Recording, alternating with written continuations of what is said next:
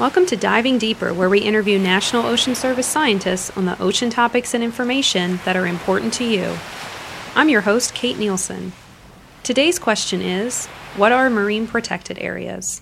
Marine protected areas, or MPAs, are defined areas where natural or cultural resources are given greater protection than the surrounding waters. In the United States, MPAs span a range of habitats, including the open ocean, coastal areas, intertidal zones, estuaries, and the Great Lakes. To help us dive a little deeper into this question, we will talk with Joe Uravitch on MPAs, what they are, where they exist, and why these areas are important to us. Joe is the director of NOAA's National Marine Protected Areas Center. Hi, Joe. Welcome to our show. Thank you, Kate. It's nice to be here to discuss one of my favorite subjects, marine protected areas, something I've worked on in NOAA for well over 20 years. Joe, that's great. First, can you start by telling us what the difference is between a marine protected area and a marine reserve? Sure, people often confuse the two. Both are general terms. Marine protected areas, or MPAs, are special places in our oceans or Great Lakes that are established for the conservation of their natural or cultural resources. Marine reserves are actually a type of more restrictive MPA. Usually places called marine reserves will restrict the catching of fish, collection of shells, or other activities where there's something removed from the area. Some places may even prohibit access for any purpose, including scientific research, without a permit. So, because conservation is the main goal for our nation's MPAs, are there restrictions on human activities to maintain this conservation goal? Depending on what the MPA is intended to protect, yes. There can be restrictions on some or all activities within an MPA. However, most U.S. MPAs do not prohibit fishing and recreational uses throughout their boundaries. In fact, less than 1% of United States waters are no-take areas.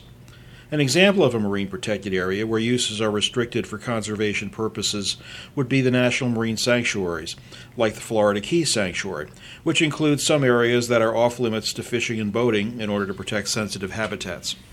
Joe, you mentioned that less than 1% of MPAs in the U.S. are no-take areas.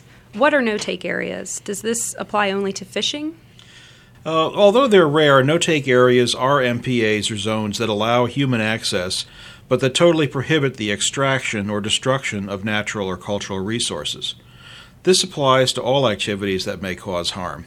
Usually fishing comes to mind as the biggest prohibited activity, but no-take areas have restrictions that are applicable to several different users. No-take MPAs are sometimes used to protect spawning or nursery grounds, or to protect ecologically important habitats.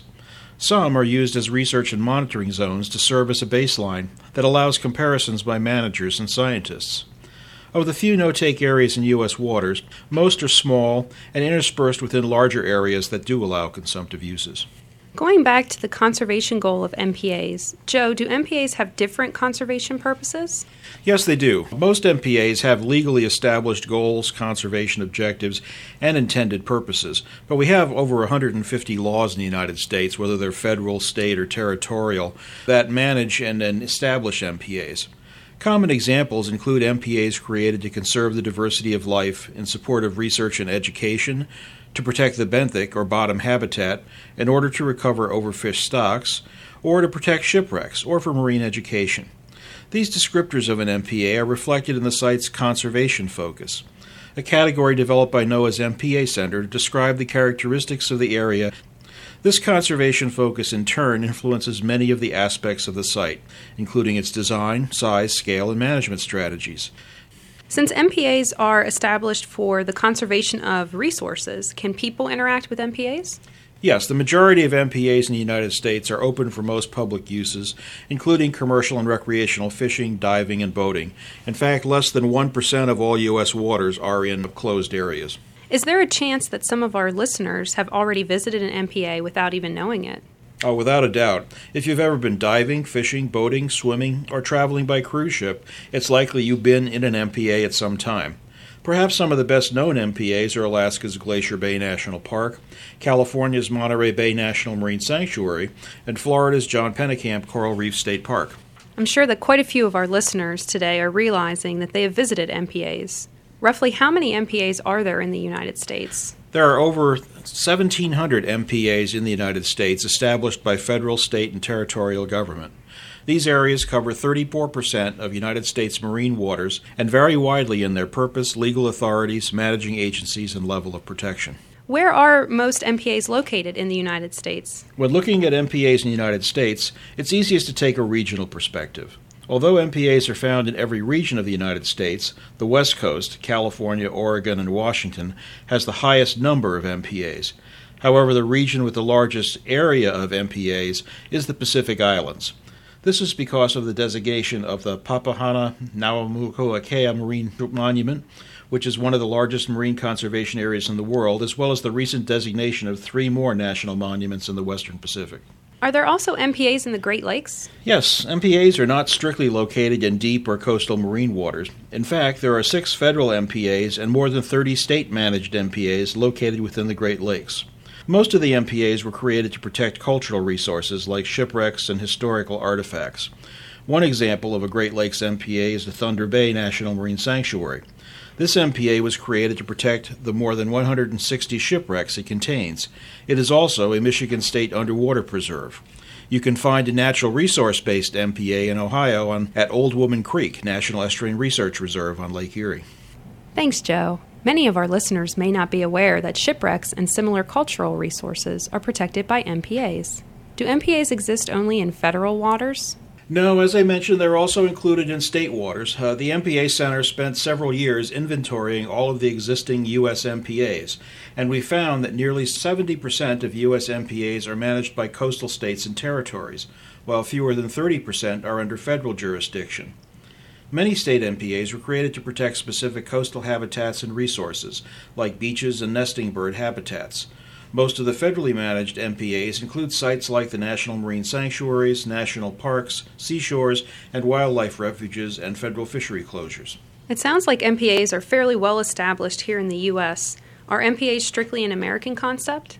No, while MPAs have been used as a management tool in the United States for decades, many other countries are also focusing on the effectiveness and use of MPAs. For example, countries like New Zealand and Australia have been managing MPAs for over 3 decades. The MPA Center has recently been working with representatives from Canada and Mexico to develop a network of North American MPAs. This partnership will allow Canada, Mexico, and the U.S. to develop a set of cross-cutting conservation initiatives to help conserve important biological habitats and species in the waters of North America. This is especially important when you consider that many of the species found off the coast of the United States are migratory, and therefore may also be found in international waters and the waters of other countries. So back to the U.S., how are MPAs managed here? MPAs usually are managed by the federal or state agency that established them. Most have a variety of people on site, including the MPA manager, educators, scientists, and park rangers for when laws are to be enforced, and many also have a strong set of volunteers to help with the program. Joe, can you share with us an example or two on the effectiveness of MPAs or the conservation value that they're providing? There are a growing number of case studies that cite the effectiveness of MPAs.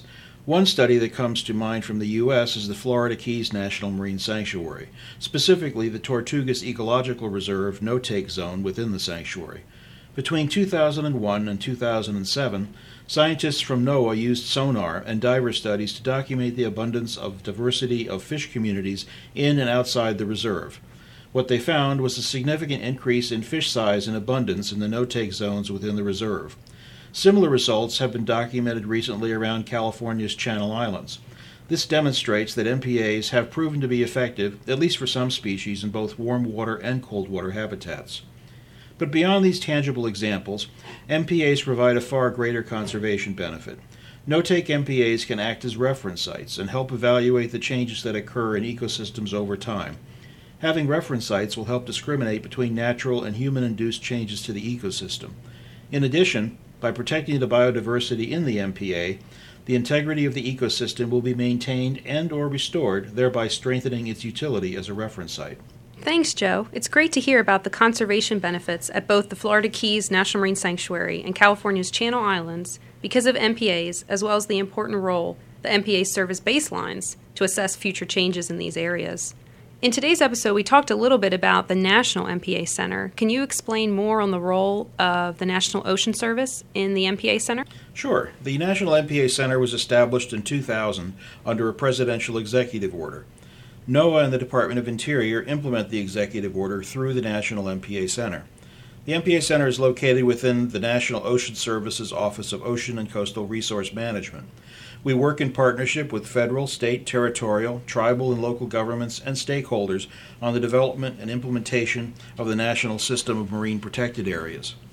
The Center does not manage MPAs, nor does it have the authority to designate new ones. However, we do work to improve MPA stewardship and effectiveness, facilitate international, national, and regional coordination of MPA activities, and support MPA programs which do have the authority to designate MPAs. Some people have referred to us as a trade association for MPAs. There are many players involved in managing MPAs, from those of us here at the MPA Center to the staff in the field, with the local and regional knowledge and management authority. We all play an important role in the success of marine protected areas, and it's only through working together that we are likely to succeed in addressing the significant problems that face our oceans and Great Lake resources today. Thanks, Joe, for joining us on today's episode of Diving Deeper to help us learn more about marine protected areas, where they are located, and why they are important. To learn more about what you can do to help protect MPAs, visit www.mpa.gov.